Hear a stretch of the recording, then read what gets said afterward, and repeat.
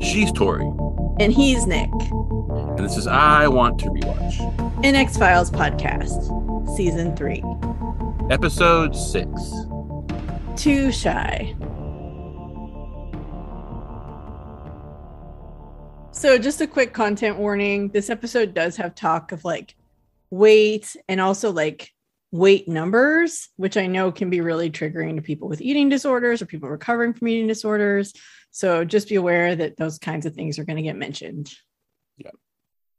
This episode originally aired on Friday, November 3rd, 1995. And it was written by Jeffrey Vlamming and directed by David Nutter. This is the first of 2 episodes that Vlamming will write for the X-Files. And the second also appears this season. It's episode 19, Hell Money. And he is a story editor on at least every episode so far this season. Nice. So, yeah.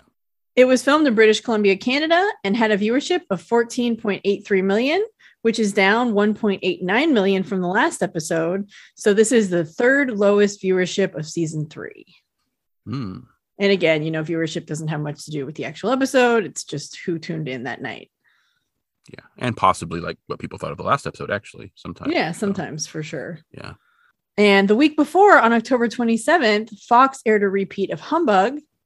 And on Saturday, November 4th, the day after this episode aired, Fox did a double feature of Squeeze at 8 p.m. and Tombs at 9 p.m., which is kind of cool. So nice. And Tombs will actually come up later in our discussion because it kind of makes sense that they did a Tombs double feature after this episode aired. Yeah, there were definitely some similarities. Yeah. So in Too Shy, when a woman is found dead in her car, Mulder thinks it might be related to a series of murders where the killer is finding victims through newspaper want ads. But as he and Scully investigate, it seems the killer might have updated his approach to use computer chat rooms to find lonely women. Either way, they need to find a way to stop him before he kills again. Yep. So we open in Cleveland, Ohio, and there are 2 people in a small hatchback car. And the man, whose last name is Encanto, is telling the woman, who is Lauren, that he's a homebody. But when he read her words, the way she saw things, he had to meet her. And Lauren tells him she hopes he isn't disappointed. And he tells her they have a real connection, which is rare. And Lauren says most men don't feel that way. But he replies that most men don't know what they're missing. So we probably need to say here, and this is like about a little bit of what Tori mentioned earlier, that Lauren would be considered fat by many people, definitely by medical people. Honestly, in this scene, I feel like most people probably wouldn't even notice, but it is a plot point and one that does sort of use fat prejudice. I don't like the word fat phobia because I think it's a misnomer. But anyway, just for you're saying like, Nick, well, of course you would think so because you're like, let's be honest, I'm almost 400 pounds at this point. I'm a big dude. No one ever believes that when I tell them, because apparently I don't look like I weigh 400 pounds. And I think that's because the media tends to present a skewed vision of what weight actually looks like. Mm-hmm.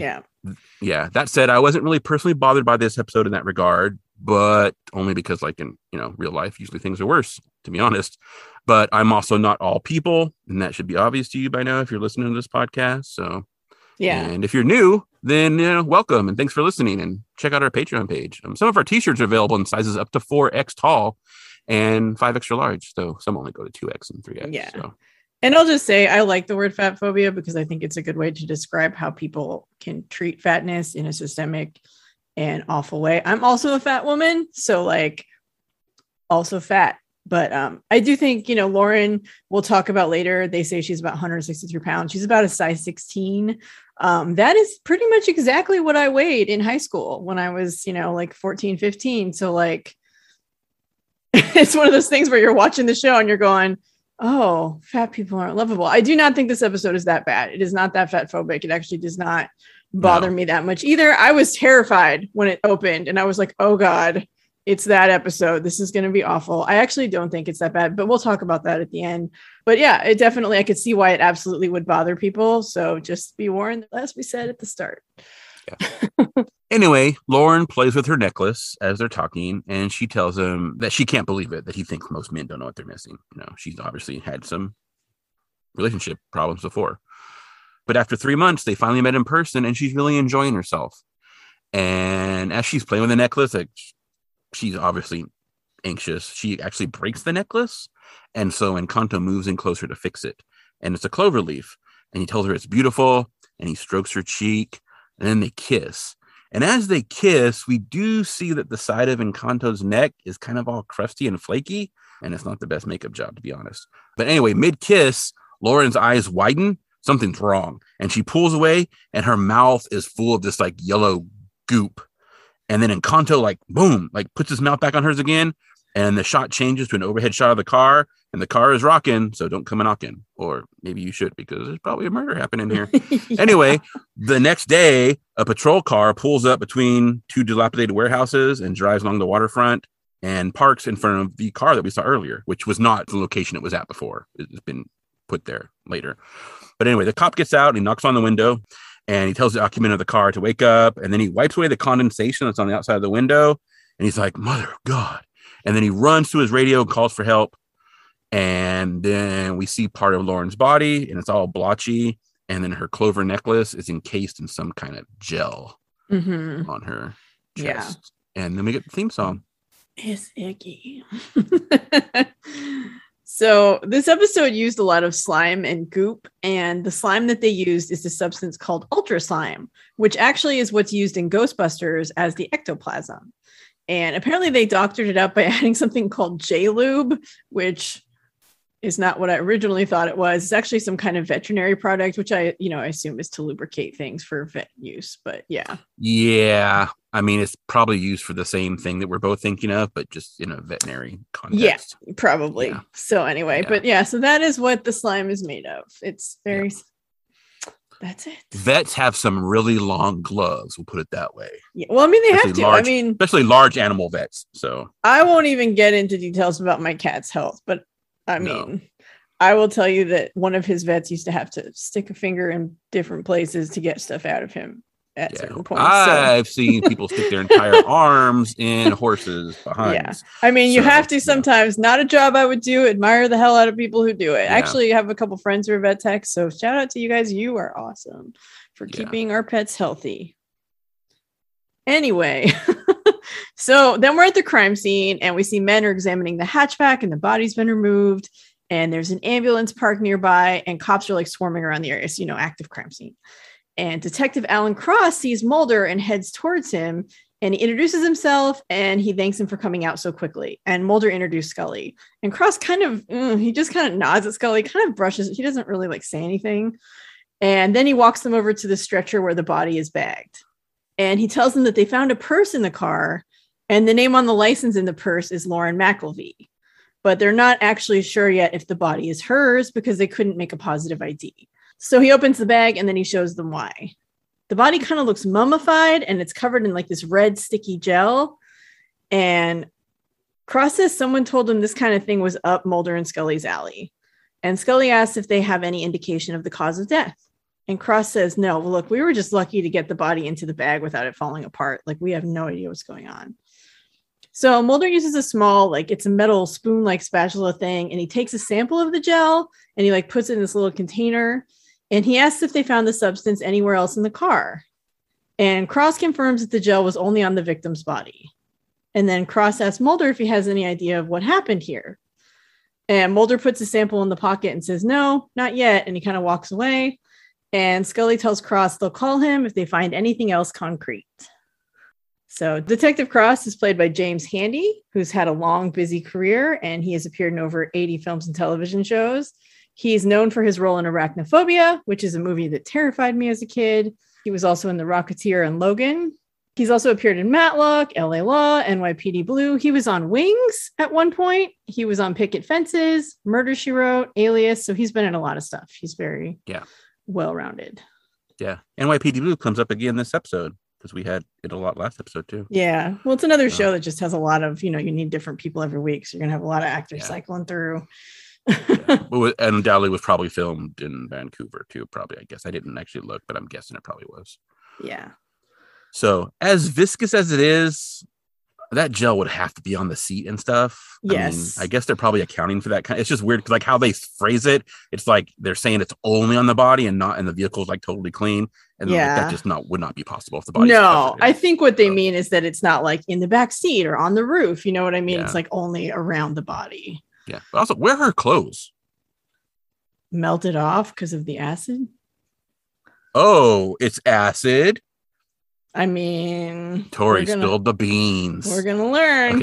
Okay, that makes sense. I didn't think about that, but I guess that makes sense. Yeah. Okay. Yeah. I was just like, if it can melt everything else, it can melt her clothes, so, right? Like, okay. Yeah. As we'll see. So we will find out that it is a sort of acid. So that doesn't. I was just like, why? Where's her clothes? But okay. Yeah. All right. I'll grant it. All right.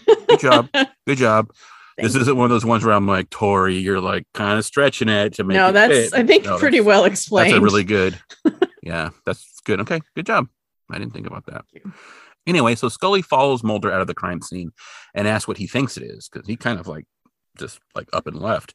And Mulder tells her that a couple of months ago, a case came across his desk from the Mississippi FBI office. 4 women from Aberdeen had disappeared in less than a month.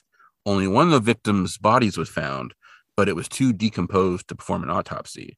And Scully's like, that was not decomposition we saw back there. And Mulder's like, I know.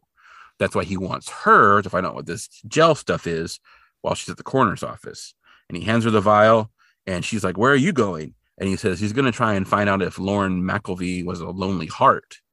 All the Aberdeen victims had answered personal ads in the newspaper prior to their disappearance. If it's the same killer, he's just getting started. Ooh.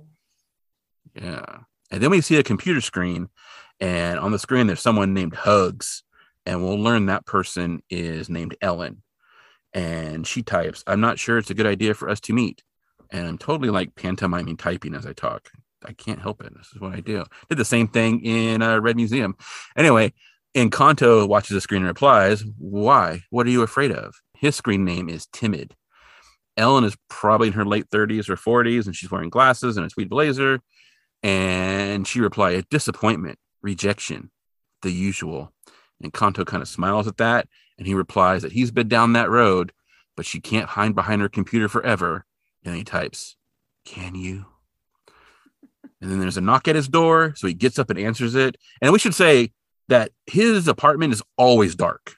Like, he never has lights on in his apartment. So I don't know if that's a thing that's it's not going to be talked about later, but I wonder if that's just a thing about him in particular. Anyway, there's a woman at the door with short, dark hair, and it's Monica. She's the landlady. And she tells him that maintenance replaced all the keys on the storage units, and she wanted to bring him a new key. And he's very, like, he definitely does not want to be talking to people. He doesn't want to be disturbed. He's like, just got the door barely cracked and is like, what do you want, kind of thing.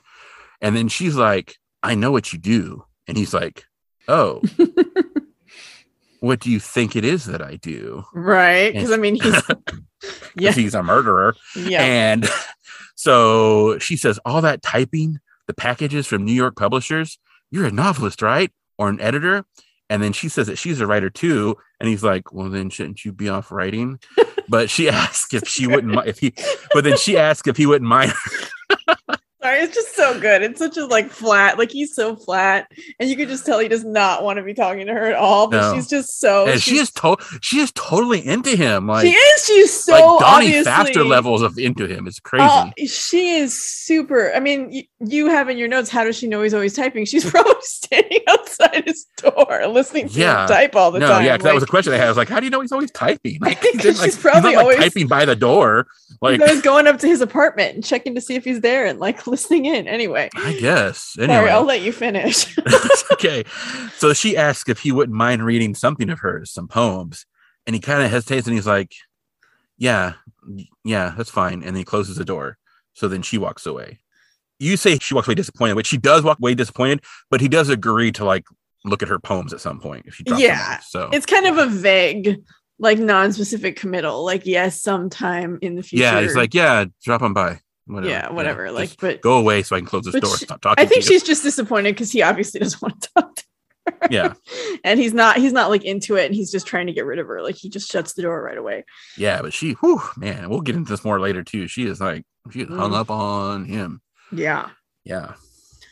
So Monica is played by Glynis Davies, And she has 2 previous appearances in the X-Files. She was in Irresistible, ironically. Whoa. I don't know who she played. I think she was probably one of the classmates or something. And she was also in the episode Tombs. I think she was one of the people in the courtroom or something. I can't remember. I looked it up. Possibly. Yeah, I looked at the name she had in those episodes. She's not in like the quick like summaries. And so they're not big she was like roles, a major character. Yeah. She's also going to appear in the upcoming Jurassic World Dominion, which, as terrible as Jurassic World melty volcano nonsense was, the dinosaurs are on the mainland now. It's going to be good. It's going to be good. I hope it's going to be good. Please be good. But anyway, she's going to be in that. She was also in the short-lived show Almost Human, which was so good. And I can't believe it got canceled so quickly. It was really good. Was that zombies or vampires? No, Almost Human was about like a future, and there's like a cop that's paired with a robot, and the robot is played by a black guy. And it's all about like, there was a lot of like, prejudice towards robots and stuff. And then they have to solve crimes. And so like, it's a procedural, but like, so it's like Alien Nation, but with robots instead of aliens. And it's a procedural. And like, I remember there's one episode about a smart house that kills a guy. Anyway, it was pretty good. And it got canceled way too quick, I think. And she was in Stargate Universe, Fringe, The Chilling Adventures of Sabrina, and Once Upon a Time. A smart house that kills someone. That sounds a lot like like Ghost in the Machine. I know. Yeah. Whoa. Yeah. This one had like a pool, and it like closed the cover on someone, so they drowned in the pool. Because I remember finding that very haunting. But yeah, it was a pretty good show. I haven't seen it since it came out, but I remember really liking it, and I was really bummed when it got canceled. So okay. Yeah. There've been a lot of those shows where like it's like zombies and stuff living among humans. So I thought it was that kind of thing. Oh yeah, like iZombie. I also like iZombie a lot. Yeah. So then we're at the Cuyahoga County morgue, and Detective Cross is pacing and checking his watch. And Scully comes in, and she's wearing scrubs and a doctor's coat. And he's like surprised it's her. And she's like, yeah, is that a problem? And he's like, well, Dr. Kramer didn't tell me that you were going to be observing the autopsy. And she corrects him, and she's like, no, actually, I'm doing the autopsy myself. I'm performing it. And he's surprised that she's a medical doctor. And so she basically kind of pushes him to find out why, though it's pretty clear to me she knows why. And he admits that he's old-fashioned in certain regards, i.e. a misogynistic tool. And he even questions assigning female law enforcement officers to certain types of cases. For example, this killer clearly has a certain attitude toward women. Surely that will affect her judgment. And Scully assures him that just like menfolk, she just wants to solve the case. So Cross tries to say he's not being sexist, even though he obviously is. And Scully asks where he wants the autopsy report sent. And so basically like, I'm going to do this. You can go ahead and leave. And so he basically says, you can send it to my office. And then he leaves. Yeah, maybe it's because I'm a misogynist too. I don't know. We've talked about that many times. I don't think this scene was necessary. I get that they need to periodically like restate that Scully's a doctor and knows all the science, stuff like that.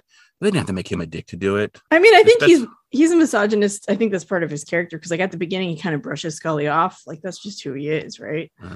I don't know. I mean, she has let her feelings affect her judgment previously, but everybody does that. Mulder does that probably more than she does. Oh, Mulder does it way more than she does. Yeah, but it's just like, I don't know. I think this scene was meant to do that. Scully's a doctor. Like I said, they probably need to keep reminding new viewers that she's a doctor, or I guess not reminding new viewers, letting viewers know she's a doctor. Like, why is she doing this? She's an FBI agent. But it's like, there are probably better ways to get done it. But I mean, whatever. I was just kind of like, it seemed not like it was necessary for the story, but whatever. I disagree because one of the themes of this episode is underestimating women. And so I think this is a good way to put that in there as well. I think it works really well. And I like that Scully's just like done with it. And you can tell she hears this kind of crap all the time. And she's like not even surprised by it. She's just like really annoyed by it. And I'm sure as a woman in her field, and I'm sure women who work in lots of fields like this deal with that kind of crap constantly. So I thought it was good, actually. Yeah. I mean, I'm not a woman, so yeah. So I don't see it that way, obviously. But yeah, I don't know.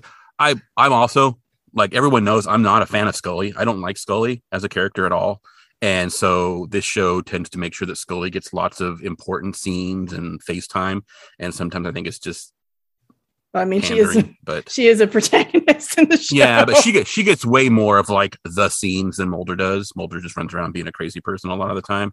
So, but whatever. It is what it is. So yeah, we all have our own viewpoints, and Mine may be wrong, but oh well. I'm fine. I don't care. It's an old TV show. Anyway, so Scully begins the autopsy and she turns on her recorder and she says it's the 29th of August and it's 4:15 p.m. And she states the fact about the victim, gives like name and all that kind of stuff. And then she kind of pushes aside a gurney that's in front of the morgue drawer. But when she does, she kind of sees this like red viscous stuff like dripping down from the cabinet. So she opens it and then she pulls out the tray. And when she does, the stuff just like sloshes out of it, right? Because it's got a lip on it, right? So it's not going to just gush out. But when she moves it, like sloshes out. And then we see from above, the body has basically just melted into goo. And there's just like this nasty looking skeleton in a drawer overflowing with this just like red, viscous, gross stuff. Mm-hmm. Yeah. Meanwhile, Mulder is interviewing Lauren's roommate, who tells them that the man seemed so nice. And Mulder's like, well, you say you didn't meet him, but she was just like on the computer. And then Mulder asked what the chat room they met in was, and she says it was called Big and Beautiful. And she says that Lauren had a weight problem, but too shy, didn't seem to care. And Lauren would often read her the letters that he would send her, because apparently they didn't just talk on the computer. He actually wrote her physical letters as well. I think they also emailed too. I think they emailed back and forth a lot. And okay. Those are some of the letters, so that might have been a letter. Anyway, At one point there are hard copies, whether they were mailed or they were emailed, and she printed them out. And he knew exactly what to say. And she's like, it sure as hell fooled me. I mean, hindsight 2020, right? And Mulder asked if she kept any hard copies, which I guess would imply that they were emails and were printed out. And the roommate says that she saved them herself. And then she goes to get them. And then Mulder asks if he can use the phone. And she's like, yeah, it's over there. And so he calls Scully, who's standing in the morgue. And she answers the phone like, Scully, like, I don't know what's going on there. But anyway, he tells her that their killer may have moved out of the personal columns and onto the internet. And Scully asks how he knows the same guy. And he says, well, apparently he opened this internet account with the victim's credit card. So apparently before he called Scully, he also called that place and been using Lauren's roommate's phone a lot to make some phone calls. Why doesn't Mulder have his own cell phone? Why is he using her phone? Anyway, apparently the man opened the internet account with one of the victim's credit cards from Aberdeen. So Scully tells him to meet her at the coroner's office as soon as he can. And he asks if she found something during the autopsy. And she informs there isn't going to be an autopsy. Yeah. Because the body is goo. Is he using, I guess he's using different names for different people. Because he was too shy, but then with Ellen, he's timid. So, okay. Yeah. Because, different chat rooms. I don't know if you remember the 90s. Like if you had AOL, you had like one username, but you could actually create other usernames on the same account. But also if you weren't using AOL, or a lot of the chat rooms were just like IRC. And so when you went into the chat room, it would just let you pick a name. So you wouldn't be using like your account name. So you could just pick a new name all the time. And I'm sure he's in different chat rooms using different names, talking up different people, Oh, okay. Meet his victims. I never use chat rooms because that's too close to actually being social with people. So I was in chat rooms a little. I didn't spend as much time in chat rooms as I did like forums, but there were definitely some IRC chats or like chat rooms that you would go into for like, a show you were watching or whatever. Well, also that's the thing too. That's also a live thing. So that's a time commitment. Like you go on a forum and type something and then come back later. Yeah. Whereas a chat room, you're like, it's live. So it's like, I ain't got time for that shit. Anyway. Yeah. When the internet in the 90s, there wasn't. It's like, that's what people did. Like chat rooms, IMs, forums, websites. There was no social media and it was so much better. Anyway, social media was a mistake. At the coroner's office, Scully holds up a bone with a pair of tongs and she says that it's a bone from Lauren's hand. And bones have the tensile strength of iron, but this bone is soft and squishy. And she like squeezes it with the tongs and you can see it like kind of squishes like a sponge. And Mulder asks about the sample he took off the body in the car. And Scully says it's kind of like hydrochloric acid. It's almost identical to stomach acid, but it's like twice as acidic. And she also found pepsin in it, which is a digestive enzyme. So Mulder asks if the stuff in the vial turned the body to goo. And Scully doesn't really have a better explanation. Like she doesn't know for sure, but she's guessing that's what happened. And Mulder's like, well, if that's the case, the goo should contain her skin and organs. And he asks if in the chemical analysis of the goo, she noticed anything missing. And so she checks the report and she says everything was accounted for, but there was a low amount of adipose, which is fat. And Mulder says, well, that could explain the weight discrepancy because her driver's license said she was 165 pounds, but the medical examiner recorded her body at 125 pounds. Scully asks, well, she could have lost weight. And Mulder mentions that her roommate said she actually gained weight recently. And so Scully's like, well, why would a killer remove the victim's fat? Which is a good question. I don't know. We get that thing that we get that I'm going to call lazy writing that happens several times in the X-Files. And you said it happens in other shows too, where they're like, everything seems normal. But then when someone asks like, well, are you sure? Then they look and there's like, oh, except for this thing. And then they have like an entire textbook of knowledge about that thing that they overlooked the first time. I hate it, but whatever. Yeah, it happens.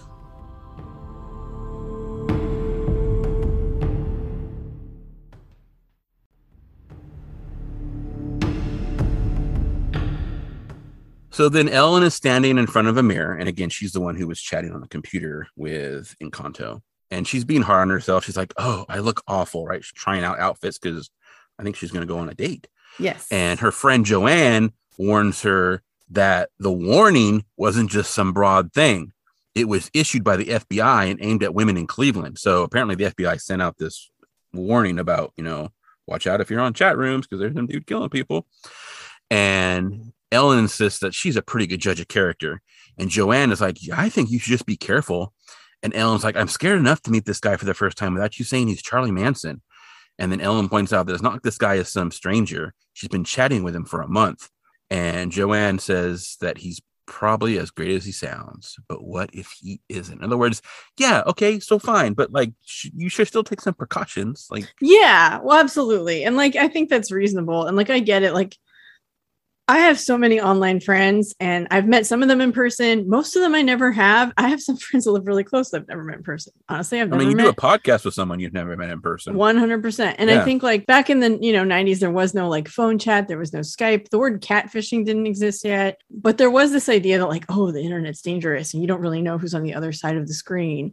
But when you would talk to people for a really long time, you would start to really get to know them. And it, usually felt like, oh, I really know this person. And when it would turn out that person was someone totally different, it was always a little bit of a betrayal because you're like, oh man, I thought you were someone else.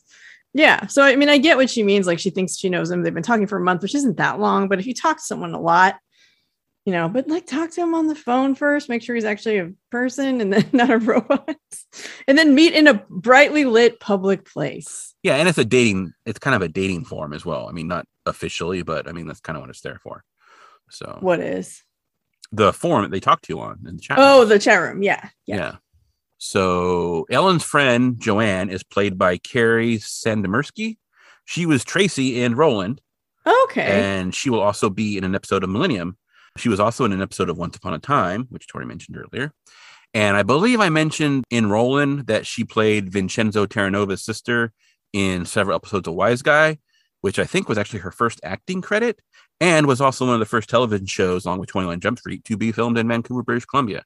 Both of which I watched way more than I watched the X-Files, to be honest. So nice. Yeah, they lured me in with that propaganda hardcore. Oh, they got me. So then we cut to a restaurant. And I'm going to let Tori tell us the name because it's in French. Okay, my French accent is awful. But it's Les Trois Étoiles, which is the 3 stars. And it says that on the little marquee, it's like the tarp thing that's over the entryway, right? Isn't it kind of thing? Yeah. What those are called. But anyway, so Encanto is standing outside and he's got a bouquet of flowers. And apparently he's been there for a while because he's checking his watch. And then he realizes he's been stood up and it's dark outside. And so he dumps the flowers in the gutter. And it either has been raining or it's kind of sprinkling or something because the gutter is full of water. And then he leaves. And then we see it's under an overpass or something. And it's a place where a bunch of sex workers are hanging out and cars are driving by and they're getting in and, that kind of thing. And he walks past several of them. And then he sees one who's a little bigger than the others. She's both taller and just larger build than the others. And then she takes him to a private area under this other bridge. It's more secluded, almost in an alley kind of thing. It looks kind of nasty, to be honest with you. I'm not sure why you'd go there, but she asks what he likes and he goes in for a kiss, but she's like, no kissing. But she's like, I'll do whatever else you want. Just let me know. She starts to undo his pants, but then he grabs her by the throat and she's like, ah, and she scratches him because, they're probably used to dudes trying to do stuff with him. And it leaves like huge gashes in the back of his hand, like huge gashes in the back of his hand. Yeah, like her fingernails peel off like rolls. Yeah, of skin. she's got like sections of skin like sticking up out of her fingernails as she holds it up. And then he lunges at her and she screams. And then we see another sex worker walking with her client to the area, and they're like, "Oh, you know, I know a place where you can go." And again, why would you go nasty alley? Like, dude, take in the car or something. Come on. Anyway, they see Encanto, and he looks up because he'd been feeding on the first woman, and then he runs away. And actually, if he just kept his head down, they probably wouldn't have seen him because, like, he sticks his head up and then they see him. But they walk over and they discover the body, and her face is kind of like covered in that goo stuff, and it looks like it's kind of already starting to dissolve a little bit. Mm-hmm. And then the dude is like, "Nope," and like heads out. And then the sex worker's like, "Oh my God!" And then we have a commercial. Yeah. No, that guy's out of there. He's like, "I did not sign up for this." And he just And also, again, what a nasty alley, gross, dude. Come on. So then it's the next morning, and Scully's bent over the body, and there was a tarp that was put over it. She has it pulled back, and Cross tells her that the victim was Holly McLean. She worked the area for the past few years, but she wasn't Most John's first pick, if you know what I mean. And we do know what you mean. You're a douchebag, Detective Cross. That's what you mean. So Mulder comes over and he asks what happened, and Cross tells him it looks like it was their guy again. And Scully says her air passages are blocked with what appears to be the same viscous hydraulic acid they found on Lauren McElvey. And Cross says about the goop, and he kind of gets mad that they're holding information back because he hasn't heard much about the goop. Yeah, well, I mean, they kind of are too, because they're talking about stuff, and he walks in while they're talking, so. Right. Yeah. And Mulder tells him the killer is a serial killer using online chat rooms to find single women. And Cross is like, well, that doesn't really jive with a sex worker as a victim. And Mulder agrees. He figures something went wrong last night and the killer was forced to improvise. And Cross thinks this means the killer has no MO, but Mulder says that's not true. And he produces copies of the letters that the killer sent to Lauren, all of which contain lines from a handful of 16th century Italian poems. They're rare poems, the kind of thing you'd only find in private libraries. And so Cross thinks this means the suspect must be a college professor. And Mulder agrees, or maybe a graduate student or some kind of translator. And Mulder wants Cross to compile a list of everyone in Cleveland with those credentials. And then Scully says she found something that might help and holds up the victim's hand with the flesh still in her fingernails. And she says the woman left her mark and the killer should have an identifiable wound pattern. Mm-hmm. I also think, so going back to Cross and that scene, I think too, part of this is that like the things I recognize this guy from are things where he's kind of more likable. Yeah. And so I'm kind of pushing back of like, they didn't need to do that to him. Like, he's not like that. So I think that's one of those things too. Yeah. I mean, the character's obviously meant to be like a misogynistic asshole, but yeah. So obviously the actor normally does not play that. Yeah. So he's not that kind of like machismo, like misogynist though, you know, like a lot of like, you know, like in going back to Squeeze, right? Like, you know, like all those dudes, like they were like all, he's not like that kind of dude, but he definitely does have some. Well, and that's the thing, about like women doing the job. So yeah, and that's the thing is like misogyny, like so many other problems, is just like, you know, regular people exhibit these things because they have like stereotypes or prejudices, and so they just, you know, it doesn't have to be some macho dude who thinks that he's like manly man. It can just be some guy who thinks maybe women aren't qualified to be doctors. Yeah, and also it can be institutional, and you can like hold misogynistic beliefs without even realizing they're misogynistic beliefs. Oh, for sure. Like, that's what you've always learned, and you don't know any better. So yeah. Not trying to defend him. I'm just saying, like, I'm kind of pulling back on maybe some things I said earlier because I'm realizing like it's just I think like this dude, I know him from other stuff, and I'm like he's not like that. So I'm like carrying over. I'm having That's trouble what makes telling it so fiction much from reality is what I'm telling you guys. That's what makes it so insidious though, right? It's just like it's like, you know, in Get Out or whatever, like the nice, you know, friendly next door racist, right? Like it's just that everyone can be a little bit bad at these things, and so it's more insidious that way. Yeah. If nothing else, you've learned a lot about that kind of stuff during the pandemic with people that you may know. So yeah, I know I have. Anyway, Encanto is sitting in the dark in his apartment. Again, I don't think he's ever has lights on in his apartment. No, I don't think he does. And he's cutting the loose skin from his hand wound. It's very like Terminator style too. He's like just like big chunks of skin. He's like just cutting away from the wound. I'm not sure why you'd be cutting it all loose from the wound. So just trying to wrap it up. But anyway, so then his buzzer rings and he presses the call box and a voice tells him he has a package for him from Stratcher Publishing. And he's like, no, leave it. And the guy's like, nope, got to get a signature. Sorry. So he's kind of like, oh. So we see him coming downstairs and he's got his hand wrapped in some gauze. And then there's a girl in the hall. And we kind of can tell that she's blind and she's kind of feeling on the hall. And then she bends down to pick something up. And then he kind of like hesitates and kind of like walks past her. And then as he walks past, she's like, hello, Mr. Kanto. And he's like, hi, Jesse. And then like just tries to like keep walking. But then Monica, the landlady, who is actually her mom, comes out. And she's like, oh, hello, Mr. Encanto. She's so happy to see him. She's like, hello. She's so happy to see him. Yeah. And she's got paint on her. It's like, I guess they're painting one of the empty apartments or something. And then Encanto's like, I'm just out here to pick up a package. And then Monica's like, Jesse, do you know that Mr. Encanto is a writer? And she's like, yes, Mom, because you've told me a million times. So she like, pulls her head back. And then Monica says that she's putting those poems together. And he's like, oh, okay, fine. Yeah, just slip them in my door at some point. And she smiles.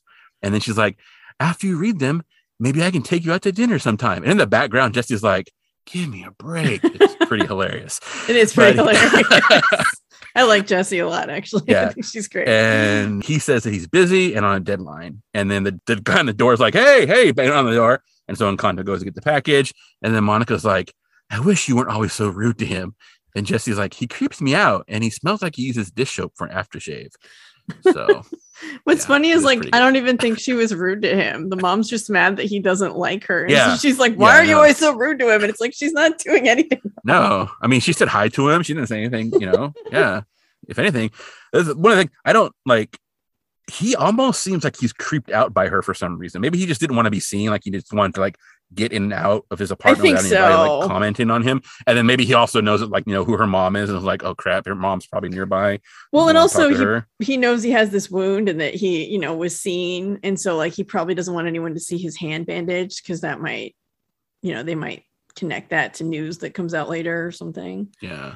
Also, they're both wearing these white t-shirts, which doesn't help, but her daughter looks like a total mini-me. Yeah, she does. Kind of weird. They have like the same haircut and everything. And then not to be ableist, but like, why is she sending her blind daughter out in the hallway to find like drop cloths that are just like left in the hallway? Like that seems weird, but I don't know. Like, because she comes out being like, Jesse, did you find the drop cloths I told you to go find? And then she's like, oh, Mr. Encanto. And it's like, why are you sending your blind daughter out to find stuff that you don't even know where it's at? That just seems weird, but no, blind people can find things. I guess. I don't know, but it just seems strange. Like I don't know. Yeah, it just seemed weird to me. So then we're at the Cleveland Police Department, 1st District, and it's 10:30 a.m. And Scully is with the detective who's searching the databases because they're looking for a suspect using the parameters that Mulder came up with. And Mulder walks in and he gestures to Scully that he wants to talk to her. So Scully goes over there. And he tells her that he had the crime lab run the skin sample against the non-offenders database. And then he hands Scully a file. And she opens it and she's like, it says it didn't find a match. And Mulder's like, no, but we found something else. Check the next page. So she turns the page and apparently the skin sample contains no oils or fatty acids. And so she's like, well, there are a number of things that could lead to that result. And Mulder's he warns Scully. He's kind of like, well, I haven't fully formed this theory, but like, what if the killer isn't doing this out of some psychotic impulse? What if he has a physical need to replenish those things? And Scully's like, so what? You're saying he's a fat sucking vampire? And Mulder thinks that if she checked the Aberdeen victims, she'd find that they were missing adipose tissue too. And maybe the killer secretes a digestive acid, which helps break down the fat, which then he consumes before the rest of the body disintegrates. And if Mulder is right, they'd be looking for some kind of genetically different person, a creature, who may be responsible for who knows how many missing person cases. And then Cross comes up and he says that he's got a list of 38 names. He thinks they should divvy them up and they'll bring other people on board to help check them out because 38 is a lot of people. And Scully says she'd like to brief everyone first. Cross kind of hesitates and then he agrees. Yeah. And yeah, it's not totally dissimilar to Tombs, right? Like he has to replenish stuff every so many years. So it's very similar in that regard. Yep, it is. So inside his dark room, and Kanto opens his package, which I think is used. They use the same shipping service that the dudes used to ship like hog legs in F. Emasculata. So anyway, maybe that's like some company. It's probably a fake company, but anyway, yeah, they probably printed a bunch of those things because they're like, hey, we might as well use them. That's the fake company name that their lawyers approved. So that's the one they can probably use. Yeah. And they have the file, so they just printed some more off. Anyway, it's a book of Italian poems, and he's looking at it and he's really into his Italian poems. And then his computer beeps and it's like, you've got mail. And he opens it. Doesn't actually say that because that's like trademarked from AOL, but it's close. Yeah. And then he opens the mail and it's from Hugs, who we know as Ellen. And she apologizes about last night when she didn't show up. She asks if they can please try again, and she'll explain when they're together. And he smiles, and then there's a knock at his door. And then we cut to a door, and it's Scully. And she's like, FBI, and asks if she can talk to them. Then we cut, and it's not Encanto. It's some different dude. But then we do see Encanto open a door, and Detective Cross is at his place, and he lets Cross in, and then closes the door. And Cross tells him, we want to talk to you about some stuff. And then he notices that Encanto's hand is bandaged up. And then Encanto notices that Cross is looking at his hand, and he looks up at him. Mm-hmm. Uh-oh. Yeah. So then we're back at the Cleveland Police Department, and Mulder starts to make a joke about being an Amway salesman, but then Scully tells him that, because like he comes in and he's like, I feel like an Amway salesman, He says he would make a very good one. Yeah, which to be fair, neither would I. But then Scully tells him that Cross hasn't checked in yet. They keep calling his cell phone, but they're not getting any answer. And then at a restaurant, we see that Encanto and Ellen are sitting at a table, and Encanto reaches for the check and Ellen slaps his hand away. And she tries to insist on paying because she feels bad about standing him up the other night, but he insists. And then as he reaches out for the check, she notices a blotchy patch of skin under his sleeve. And he notices that she noticed, and he tells her that it's a kind of eczema and he's had it since he was a kid. And then he tells her that whatever her reasons for not showing, they were probably good ones. And she's like, you were right. I was afraid. And then he's like, you're not still afraid, are you? And she's like, no, I'm not.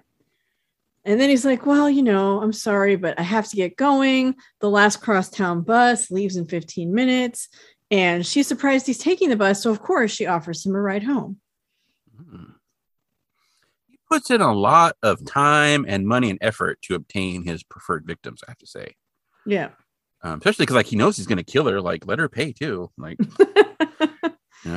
Well, he's probably using a stolen credit card. So it's probably not his money. I know. But then that's not a good, Yeah, I know. That's trackable. So, yeah. So then Monica, again, the landlady, she goes to Encanto's apartment, and she's got her envelope, obviously full of her poems. and she knocks on the door, and no one answers. And so she calls out his name, and no one answers. And he told you just to slide it under the door, lady. So she tries to slide under the door. It actually gets halfway under the door, but she must have probably put some other fancy stuff in there that's not poems, because it gets stuck halfway. So rather than just leaving it there, she pulls out her key ring. And it's just leave it. He told you, just leave it under the door. It's halfway under the door. Leave it. Also, yes, this dude is a genetic mutant killer, but Tennant's right. You can't just go into someone's apartment because you want to and have a key. That's not how that's supposed to work. No, it's not cool. Yeah. And it's, you and I both live in apartments, so we're both very no entry. Yeah. No entry without 48-hour notice. Nope. Mm-hmm. Yeah. Or prior permission. Anyhow, yeah. Mm-hmm. Yeah, and just because, again, he told you to slide it under the door. It's basically under the door. She should. And I don't know what she's even thinking, because, I can't imagine that if you like someone, they're going to be happy about you. Because it's not like she opens a door to, just put it in the door and then closes it. She, we'll see. She goes and, puts it, on his bookcase for him. Yeah, which that's super intrusive. Anyway, I'll let you finish the scene, because that's no problem. Yeah. So in the car, Ellen pulls up to Encanto's building, and she asks how long he's lived there. And she's kind of doing super nervous, small talk, can tell she's like, not that she's uncomfortable around him, but just like she is not used to dating and is super self-conscious and just everything, right? And so he doesn't return the small talk, and he's like, you don't have to be nervous.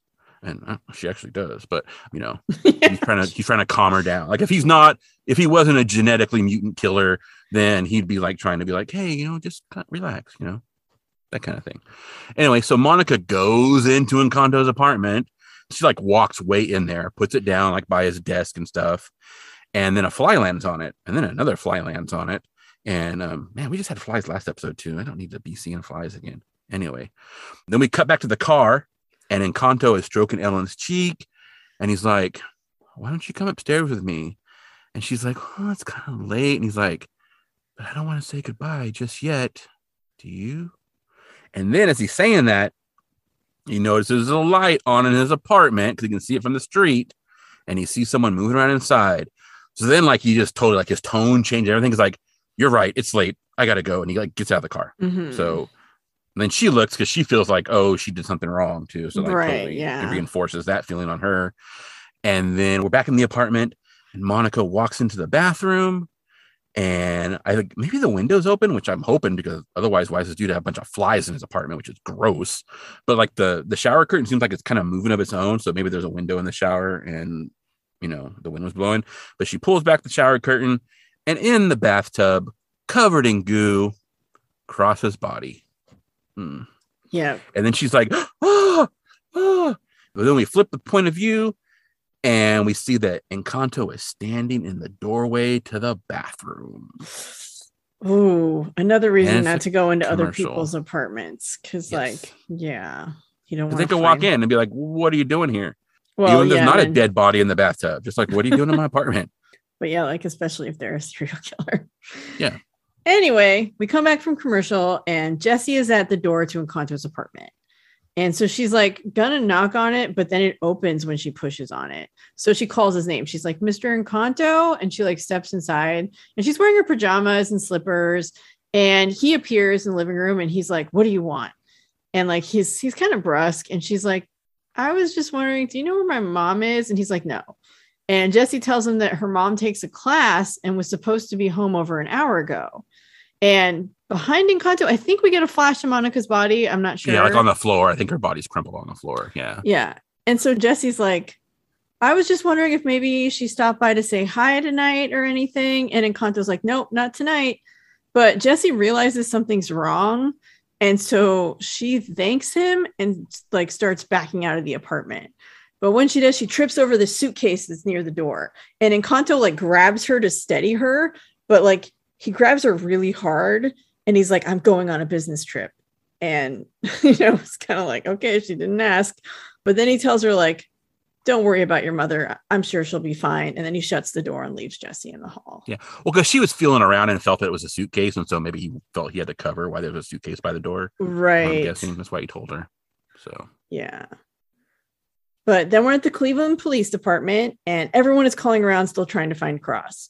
And Mulder and another officer approach Scully, and they tell her that they just got a 911 call reporting a homicide at one of the addresses that was on Cross's list. Yeah. So I had a little problem with the scene because we see the scene and like everyone in the department is on telephones and they're running around carrying files back and forth and looking up addresses and finding telephone numbers. It's like the list had 38 names. They divided the list up into like at least like 3-4 people.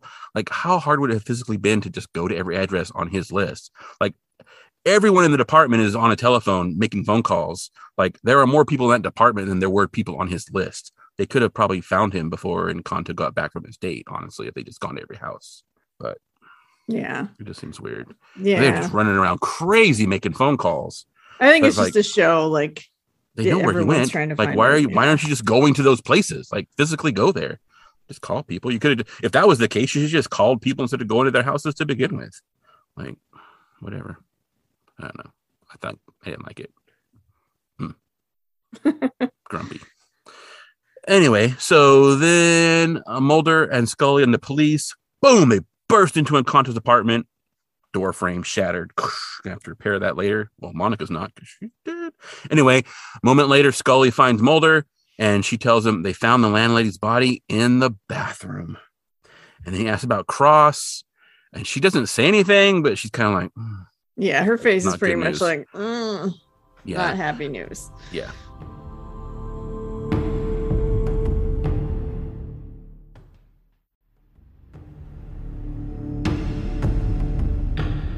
So then Scully is interviewing Jesse and asking her to explain what happened. Jesse's crying, right? She's just kind of leaning against the wall and tears running down her face. And she says that she smelled her mom's perfume in his apartment. And that's when she knew that he was lying about her being there. And Jesse said that she was scared that he was going to hurt her. And he could tell that he wanted to hurt her when he grabbed her.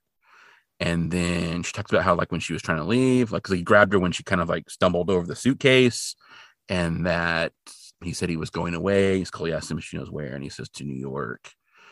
And then Scully's like, okay, well, there's another person here. They're gonna, stay with you. I'll be back. And then like Jesse's like, Agent Scully, why would someone do this? And Scully's like, I don't know. And then she goes and talks to Mulder. And Mulder hands Scully a sketch that a composite artist made using the neighbor's description. And according to his lease, his name is Virgil Incanto. But otherwise, there's nothing that they can find on him. No social security number, no record, no bank account, nothing. And he's a freelance translator of Italian literature, but his publisher pays him in cashier's checks, so doesn't need a bank. And Scully says that he told Jesse he was going to New York. And then an officer who's with them tells him he'll check flight schedules and issue an APB. So he runs off to do that. But then Mulder's like, he's not going to New York. He's too smart for that. And Scully asks how they can track him. And Mulder points to the computer and says he made contact with his victims through this computer. So all his victims, past, present, and future, are in here. Yeah. Dun, dun, dun. Pretty good. Time for some cyber stuff. Yeah. So then we're at the FBI regional office at the computer crime division. And Mulder and Scully flank possibly the only FBI agent assigned to computer crimes. He's like the only guy there. But he's examining Encanto's computer. And he tells them that Encanto reformatted the hard drive and he doesn't know what, if anything, he'll be able to recover. But he puts in a disk and he lets the disk load. And he says, well, the good news is I can restore the erased files. The bad news is they're all password protected and encrypted. So it'll take some time. Then we cut to Ellen's apartment and her doorbell rings. And so she turns on the light and she's like, Joanne, is that you? Who is it? And like she, heads to the door. And through the door, Encanto says, Ellen, it's me. So she has like the chain lock engaged. So she opens the door with the chain still bolted. And he's like, I want to talk about what happened tonight when I left abruptly. And she's like, there's nothing to talk about. He made it clear what he wanted. And he implores her and he's like, I gave you a second chance after you stood me up.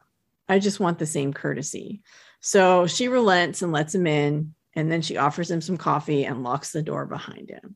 Yeah, because he's all like, we can talk, but let's not do it out here. Like, let's not air our dirty laundry in the hallway. Mm-hmm. So, yeah. And then it's commercial. Yep. No one died yet. Nope. I do like when they're like in the computer dude and he's like, it'll take some time. And Mulder's like, we don't have time. And he's like, it'll take as long as it's going to take, man. I can't do any faster. Like putting the pressure on me, that's going to help, So I like that. That was pretty good. Yeah, it's pretty good. Like, whatever. You can say whatever you want, dude. It's still going to take the same amount of time for me to do this. Anyway, so then Mulder is with said computer tech guy and Scully comes in and says that Cleveland PD is coming up empty at the airport. Well, Mulder said they weren't going to find anything at the airport anyway. So why is she surprised? Mulder, he knows his stuff. He's kind of a crazy person sometimes. And she says she's going to release the sketch to the media and it could probably be in the papers by the morning. And Mulder says that may not be necessary. And he points to a list on the screen. So apparently the dude was able to decrypt it. And there's a bunch of list of users' names. And he points to one that says friend. And he says that was Lauren McElvee's handle. And there's a whole list of online handles, which Mulder calls a grocery list of victims. So Scully hands the sketch to the tech and says, scan it and send it to everyone on that list. And he's like, can do. He takes it. And then Scully calls the online service to get telephone numbers for all those people. Right. So at Ellen's, the phone rings and she pours Encanto coffee. And then she excuses herself because she's like, I'm going to go put on some clothes. And he's like, you look fine. And she's like, no, I just want to, just let me go. She's not naked. Clothes. She's just like in like. Well, yeah, she's in bed clothes. So she wants to go put on something a little more, whatever. And we see that her message light is beeping. Yeah, because she didn't answer her phone. Yeah. And when she turns, yes. And so she turns on her computer while she's in her room and she checks her email. And then she sends Joanne a message that's like, you won't believe who's here. I'll tell you about it in the morning or whatever. And she sends the email. And then we see Scully's on the phone assuring a woman that she'll be fine. She's like, just lock your doors. Don't let anyone in. And Mulder hangs up on his call and tells her that that was Cleveland PD. And 3 women on their list have already been reported missing. And Scully tells them that they've contacted everyone else except for 2, and they left messages for those 2. And of course, Ellen's name is on that list. And Mulder's like, well, we better go check on those 2 then. So Ellen finishes her email, and then she gets a new message alert. And it's the FBI warning with the sketch. But right as the sketch starts to load, it's an old 90s internet, so it takes like 10 years for one picture to load. And Encanto comes into the room, and he's like, I hope you're not online with some other guy. And she's like, no, I was just emailing my girlfriend. I wish she would like close the screen or something, but she doesn't. Because she does see the picture before he comes in and recognizes him. Yeah. Yeah. But she doesn't close the image, which she should do. But unfortunately, she doesn't. So she's like, oh, yeah, I was just emailing my girlfriend. And he's like, oh, what were you telling her? And Ellen's like, how happy I am that you're still interested in me. But then he can't see her screen really, but he can see the reflection of the screen in the mirror and he sees the sketch. So like now he knows that she's seen the sketch. So he approaches her and she gets up and she moves behind the computer desk and she's like, I haven't changed yet. You should go wait outside. And she's like near tears. Like she knows that he knows. And he's like, you look beautiful and don't need to change. And she like begs him to leave her alone. Yeah. So then Mulder and Scully arrive and they knock on Ellen's door, but there's no answer. And Joanne, her neighbor, her friend, comes out like a couple doors down and is like, she's getting in a robe and she's like, what's going on? She might be a busybody. Every floor has one. So, who knows? Anyway, she tells them that Ellen is home because Ellen just emailed her. And Mulder and Scully draw their guns and Mulder kicks the door and another door frame gone. And the apartment is dark and they reach her bedroom and the computer's been knocked over, but the sketch is still on the monitor. And then there's a window that's open and Mulder goes to it and sees someone running. And then we also hear someone whimper and struggle. So Scully goes over and pulls the blanket off and it's Ellen and Scully like gets the goop out of her mouth so she can breathe because she can't breathe. So they get it out of her. And then Scully's like, I'll stay here with Ellen. And so Mulder goes out the window to go chase the dude who ran down the street. Dude's got a lead on him. But anyway, so Mulder like goes down a fire escape and jumps down the street. Meanwhile, Scully calls for an ambulance and she requests a special chemical burn unit because acid, right? And so Mulder's chasing whoever it was into the alley. And then he hears the guy and he pulls out his gun. He's like, federal agent, put up your hands. And then it turns out it's just some kid with like a spray paint can. He's like, don't shoot me, dude. And so he's like, oh. And then we cut back to the apartment and Scully. She puts her gun on the floor and then goes into the bathroom. And then in this case, it's actually going to work out for her that she did that. But yeah, seriously, don't put your gun on the floor and leave it there. Come on. You got a holster, Scully. Use your holster. Yeah, anyway, she goes in the bathroom. It's necessary for the scene, right? So I know, but it's like stupid as stupid could be. Anyway. The scene wouldn't have worked without it. So I know, but it doesn't. But the scene doesn't work with it because it's dumb, and no one who's a federal agent would ever do that. Anyway, so lazy writing. Anyway, so she's digging around in the bathroom sink. She's grabbing like Vaseline and some gauze and stuff to help treat her burns and stuff. Right? Yeah, to help get the stuff off of her, and then also like to treat her skin until the chemical dudes can get there. And then she looks up in the mirror. And Encanto pulls the shower curtain back and he lunges at her and he slams her head against the mirror. Boom, shatters it and throws her against the bathtub. And then she gets like a kick in and I think she hits him in the stomach a couple times and like kicks his knee. Pow. But he does manage to I think she goes in for a second kick or a third kick and he grabs her foot and flips her onto the floor. So she lands on her back on the floor and then he jumps on top of her and he's going in for a smooch. And she's like, oh, and then she had some nail scissors because I guess to help cut the gauze that she'd grabbed or something. And so she's reaching for him on the ground and he's still trying to get his mouth on hers, but she grabs the nail scissors and she stabs him. He's like, oh, and as he rears up from getting stabbed, pow, got a gunshot wound in his chest. And then we see Ellen standing there holding the gun, Scully's gun, and her face is all messed up from the acid, but she shot that dude. Hell yeah, Ellen. Hell yeah. It's such a good scene. I freaking love it. I think it it's is, really but good. it's only there because Scully is not a good federal agent and just leaves her gun laying around. So Anyway, women power. Women are awesome. That's fine. Scully's just not a good federal agent. Okay. Anyway, I love the scene. I thought it was really well done. No, it's great. It's just the reason why it's there is because someone has to be totally incompetent for it to happen. So, yeah. No, I'm not. Yeah. No, good job, Ellen. Like, I actually wrote in my notes, good job, Ellen. Like, you've done more with your gun than Scully's ever done with hers, unless one, you shot her ex-boyfriend, or you're Mulder and she's going to shoot you. So, good job. Yeah. Poor Scully. Oh, it's okay. So then we're at the Cuyahoga County Jail, and Mulder has a list of missing persons in front of Encanto, and he's at the table. He's wearing like an orange jumpsuit, and the skin on his face and hands is all dry and flaky and like peeling off. Mm-hmm. And Mulder implores them to give the families closure and tell them which of these missing persons are missing because of him. And he looks at the list and then he says, "They're all mine." And Mulder grabs the sheet from the table and leaves. Like he's done now. And Scully remains behind, and she just like asks Encanto why. And he's like, "When you look at me, you see a monster, but I was just feeding a hunger." And Scully tells him that he's more than a monster. He didn't just feed on their bodies, he fed on their minds. And he says his weakness was no greater than theirs. He gave them what they wanted, and they gave him what he needed. And Scully's like, "Not anymore," and turns to leave. And then he quotes something in Italian, which translates to, "The dead are no longer lonely." And then Scully leaves. Yeah, he translates it for her because he says it in Italian, and then he translates it like it's like we looked it up or it's on the screen. He actually then says it in English. So, and then it's the end. Yep.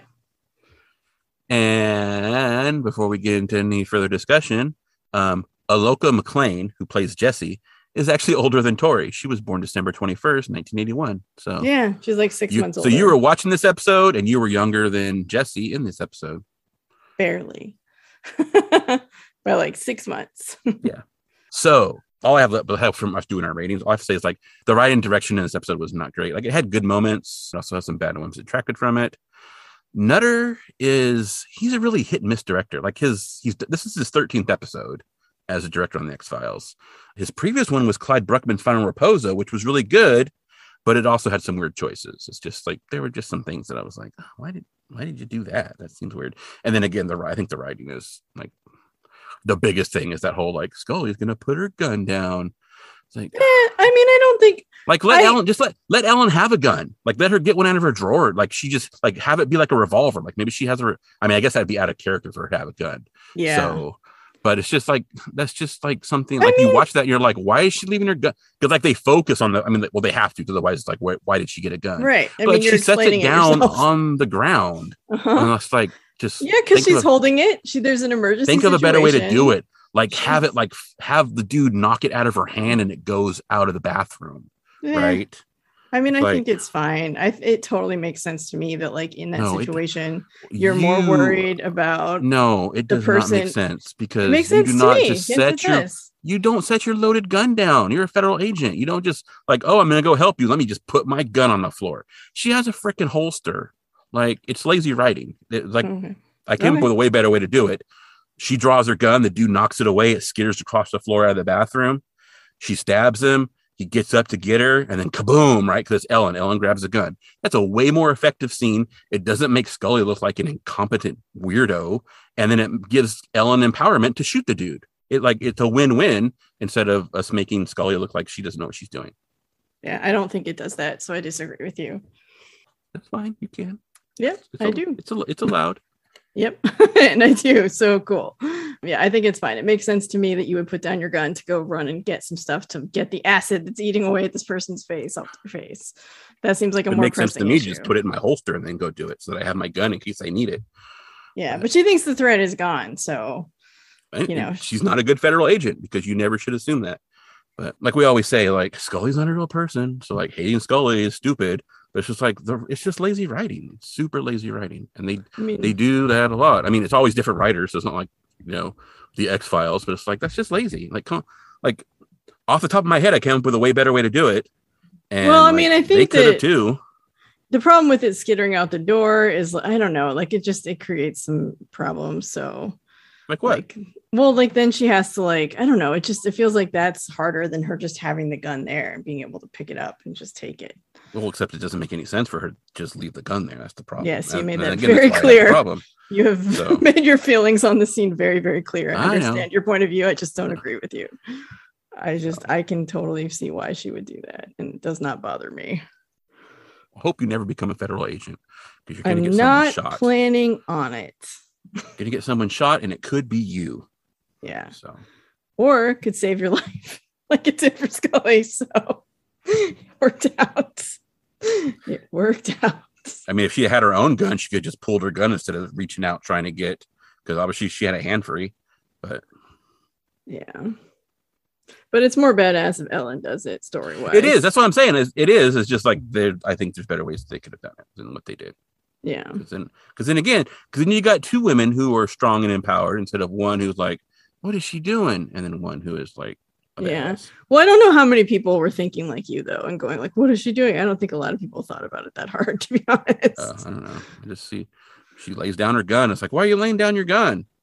So I was wondering, because I was wondering how she got the gun, because like I said, I had watched it fast, and I think that scene is so short right there that I didn't see how she got the gun, but I was like, that's got to be Scully's gun. Yeah, no, I wasn't sure if it was Scully's gun. And then when I watched it, because I was all ready to be like, how did she get Scully's gun? And then I watched it, and I'm like, oh, she like sets her gun down and gets up and walks away, and it's like, what are you doing?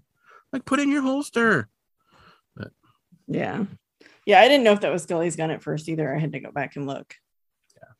Because I was like, did she have a gun? Where'd she get the gun? That's exactly what I was all ready. I was like, boy, they're going to get it on this one. And they got it anyway. But yeah. So. Yeah. But, hey, they made us argue, those bastards. I mean, you're allowed to totally think what you want. I don't see it the same way. It doesn't bother me. I don't think it's bad writing. I can totally see why you would do that in that situation. I mean, obviously a federal agent should, have a clearer head, but again, acid eating her face, bigger priorities, right? Like, I know, but again, get that aloe vera. I've got my gun out. When I'm not using my gun, where does it go? In my holster, not like wherever I happen to lay it down. Like that's going to cause problems. Totally. So, not your cell phone, which you should also not just leave somewhere because someone else steal it. True. Very true. Yeah, I did wonder. We kind of didn't talk about that much. I kind of mentioned it because I didn't think about it until we were actually discussing it. Like, why is Mulder using her roommate's phone? Why doesn't he have his phone? Like, Scully has her cell phone. Why is he like, can I use your phone? And then he's apparently made like lots of calls before he calls Scully. So, yeah, I don't know why he doesn't have a phone. Again, it's just one of those things where like, yeah, I guess they needed a way to get. I mean, well, he could have used his cell phone even when she leaves to get out of the scene, so he could make a phone call. Then he could just whip his phone out because she'd have been like, oh, because she's like, I'll go get them for you. And then he could have been like, okay, and then just like whipped his phone out when she walked out. But yeah, that was weird too. Yeah, I don't know. Maybe the writers decided he didn't have his phone today. I don't know. Yeah. Maybe they forgot he had a phone. Maybe. I was also, I guess I don't know, because I just think like, I think that way a lot with like gloves and stuff and like food safety and whatever. Because like Scully puts on her gloves to do the thing, but then like she grabs the recorder with her gloves on and using it. And then like she like just whips her phone out with the gloves on and answers her phone with the gloves on. And I was like, is she changing gloves? Is she like, I mean, I would hope so, but yeah, I don't know. Also, I'd be like, I'd want to take the glove off before I answered my phone, just because I might have got gunk on my glove after pulling that body out. But yeah, I think of all that stupid detail stuff that no one else is going to think about. But to me, it just totally bugs me. Yeah. So. Well, I mean, it's stuff that like, yeah, I mean, you're thinking about it in like real, like if I were in this situation, this is what I would do, or this is what someone should do, and not in a, we're making a TV show, how do we convey to the audience this one thing, or how do we tell them like how this happened, here's the way to do it, like economy of time. You don't have a lot of time. You gotta get that shit on screen and move on. Yeah, I get the scene, cut it. I get it. It's just get it going. I need something to talk about. No, totally. Yeah, this episode there wasn't a lot to say. Like, I'm surprised because I was definitely ready to be like, oh fuck, they're gonna be so awful to fat people, and they're not. They're really not. I mean, like, There really isn't any, like, it's just like, oh, these women had trouble dating, and like it's such a 90s. It is so freaking 90s. It's like these women who are just like worried about how they look and worried about, not that that doesn't still happen, but like it's just the whole aesthetic of it. Like, we're meeting in online chat rooms and I really want to find someone who likes me for me, but like they're not going to like me when they see me. And like, this is the beginning of online dating. So like there were newspaper ads and stuff, but like, yeah, still like this whole new thing. It's such a also weird... also it goes into that thing, like, and I mentioned it a little bit, like how the media I think skews that kind of stuff, because like, yeah, like in the opening scene, and maybe it's just because like I'm more used to seeing like larger people around, right? But like in that scene, I don't know that you would really be like, oh, she's heavy, right? You can't, like, you see her face, but her face is a little jolly, but it's also like she could just be a little bit older. Like that happens, right? Some people just, well, she has a little bit of a chubby face, which, yeah, but some people just do. I've seen people with chubby faces who are not fat at all. Yeah, it's true. So it's just, but I was just like, oh, and then it was like, oh, but then like in the photo of her in her roommate, when they're talking to her roommate, they show a photo of her, and in that picture, you'd be like, oh yeah, she's bigger, yeah. you get the full body shot. But then like she's 165 pounds, and I'm like, okay, I get it. I don't know how tall this person is supposed to be. I don't remember if they say what her height was. I think Scully says it maybe when she's doing her recording. I forget. But it's like 165 pounds, and I'm like, okay. Like I see my wife all the time. I see other people, and yeah, Erin is like 5'9". She's kind of tall, but like 165 pounds. Well, and that's the thing. So I was going to say, and I didn't bring this up because we got off track on Scully's incompetent, which I don't agree with. I like Scully, damn it. But like when I was in high school, I was like 163, 165 pounds. Until you did say that. You did say that in the episode. Yeah, I said that in the beginning, but at the end, like I was going to mention, like part of that was like in the 90s, like I couldn't, like in the junior section, like you couldn't find size 14, size 16 jeans. Like like they didn't even, you were always made to feel like, it's looking back now, and this is 100%. I'm not saying how fat you are deserves, has any bearing on how you should be treated. You can be as fat as anyone, it doesn't matter what you weigh. You're a human being. You deserve dignity. You deserve respect. And fat phobia is gross and awful. And there's no like degree. I mean, there are degrees of it in terms of how society treats people, but there's no degrees of humanity. Like everyone's a person, right? But like when I look back now at some of the photos when I was in high school and stuff, I look at them like, I wasn't that big. Like I always felt like this giant, like hippo, like I always, because you're made to feel like you're so othered, especially in the 90s in high school. And I don't know if it's got, I don't know what it's like now, but like, you just always like, you couldn't find clothes and you always felt like you were just like outside. And then you look at photos and you're like, damn, like I wasn't even like, there's, I was so small. I mean, I'm much fatter now. And like, I feel so much better about myself because like, I have grown up and I've learned to accept myself, and that stuff I'm like, fuck it. Like I do stuff, but like I do it for health. I have no plans to lose weight. I don't even think weight loss is generally really possible for most of the population, at least not sustained long-term weight loss. But yeah, it's just funny to me looking back at like seeing photos of me at that size and going, man, I wasn't even like, I felt so awful and I hated myself so much. And like, I was cute. I was a cute kid. Who cares? Like, what I mean? So anyway, and also I think too, I mean, like I didn't necessarily have that. I mean, I've always just felt bad about myself, even when I wasn't overweight, because I wasn't always, like when I met my wife, I weighed like 175 pounds. So it was really, but maybe it's because I'm a dude too, and so there's a different kind of thing with dudes being big and women being big. But the thing with me has always been, and this is where I was getting to like the whole like the media skews it, is that like I would tell people how much I weigh, and they'd be like, "No way, there's no way you weigh that much." Because like I would say like, "Oh, I weigh," we'd be talking about people, and I'm like, "Well, I weigh like 275," back when I was 275. And they'd be like, "No way." And that's because like you would see things on the TV or on TV shows or even on the news and be like, this guy wasn't allowed on the airplane because he weighed 270 pounds and like he wouldn't fit in the seats. And you see this guy who looks like Jabba the Hutt, and you're like, and that's what people think, like, oh, that's what 270 looks like. And it's like, and then there's me walking around who I just looks like a big dude. And they're like, there's no way you weigh 270 or 300 or 350. And I'm like, yeah, I do. And they just don't believe it because they're like, they're so just in your brain. You're like 300 pounds is someone who like can't get out of their bed. Like, that kind of stuff. So yeah, it's crazy. But I mean, it's not even just about the media skewing things. It's just like, although like, you know, I mean, in Hollywood, a size 14, 16, like that's somebody who's like next to a, you know, the actors that they tend to cast. Like zero. You are going to look, you know, a lot bigger. Like, I mean, Tara on Buffy is not, I've met her. Amber Benson is not a big person, but just next to Sarah Michelle Gellar, who is so small and she's got like a tiny frame. And like, so next to like her, she does look bigger. And it's just funny because you're like, you're really not like, it's just the way Hollywood is always casting really, really small people. And hopefully that's changing a little bit. Well, like Gillian Anderson is what, like 5'2" or something? Yeah. I mean, she's short, she's little. Yeah. She's cute as hell. But yeah. Anyway, it's just weird. And so like, it definitely felt like it was going to be like, oh God, this is going to be a gross episode. And then it really wasn't. So like, it's fine. Yeah. Tangents. Anyhow, I like this episode a lot. I was worried when it started because I have a better memory of a lot of season 3 episodes than I did like previously. I feel like because as soon as they start, I'm like, oh yeah, this one, where that didn't happen as much in season 1 and season 2. Like I kind of knew some of them, but like this one, I feel like as soon as it starts, I get like a clearer memory of like what the whole episode is. I did not remember the end with Ellen shooting him, so that was badass, and I was pretty excited about it. But yeah, I thought it was good. It was like, I was so worried it was just going to be this like fat phobic mess of like, oh, fat people can't find love. And there is a lot of the Lonely Hearts thing, but like, I think it was mostly like, because the internet was such a weird new thing. And so like, of course it was scary that people are meeting people online. And like, that's kind of what they were going for.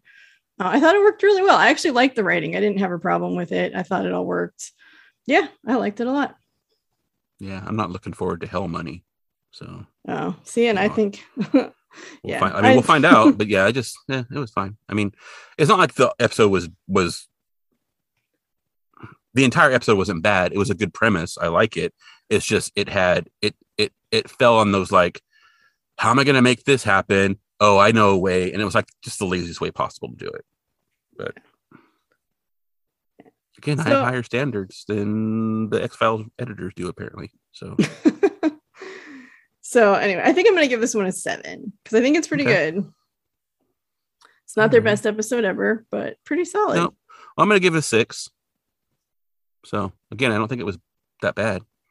Yeah. It's just there's stuff in there that I'm like, you know, try harder. You're writing. You know, I'm sure you're making pretty good money to not be bad at your job. So try to not be bad at your job, especially because you're a freaking story editor. Come on, dude. I mean, write better stories. So, whatever. Yeah, 6. Cool. All right. I think that's probably all we have to say about this. I think that's all we have to say. Yeah. Bow. Closing script. All right. I Want to Rewatch is hosted by Tori and Nick and recorded at Black Cat Studios. That's right. We made this. And be sure to join us next time as we rewatch The X-Files, Season 3, Episode 7, The Walk. And try to figure out if the truth is still out there.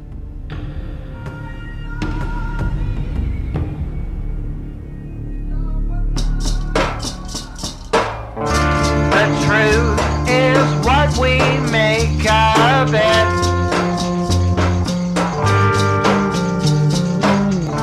Expression sold, we know no other. Collapse, surprise, new secrets found. I'm lying to find a serpent crown.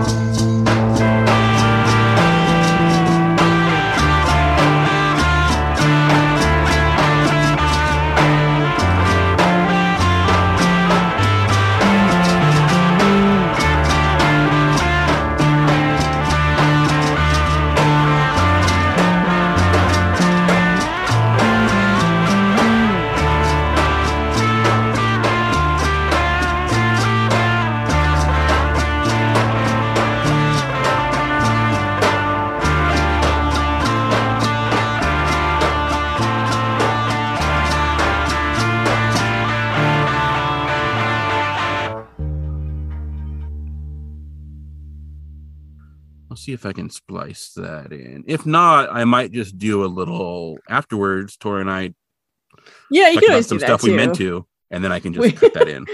When Tori stopped being angry, she talked. Yeah.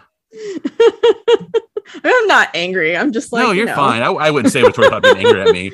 I was like, when mom and dad stopped fighting, then we talked, and this is what we said.